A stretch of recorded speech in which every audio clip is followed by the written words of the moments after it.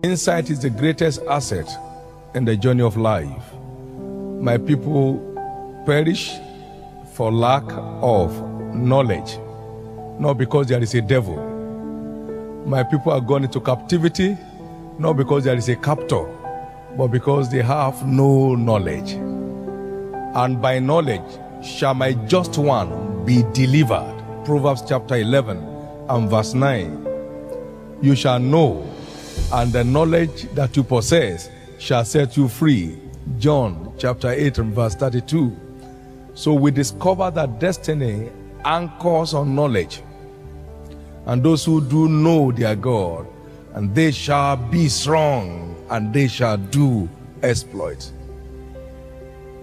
So the more you know, the more exploits you command.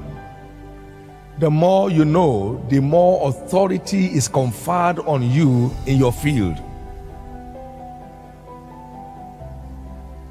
The more spiritual insight you gain, the more spiritual command you experience. The more spiritual insight you possess, the more spiritual command you gain. So it's all about knowledge. Knowledge is key to everything.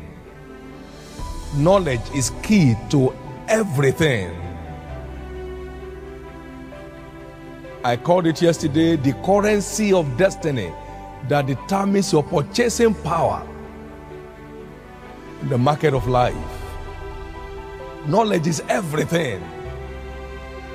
Give a man money, he will soon finish it. But give him insight, he has an inheritance. He said he's given us all things that pertains to life and godliness, but they are delivered through the channel of knowledge. It's not of anything, it's not through money, it's through knowledge. Through knowledge. It's very important for us to continue to place value on knowledge.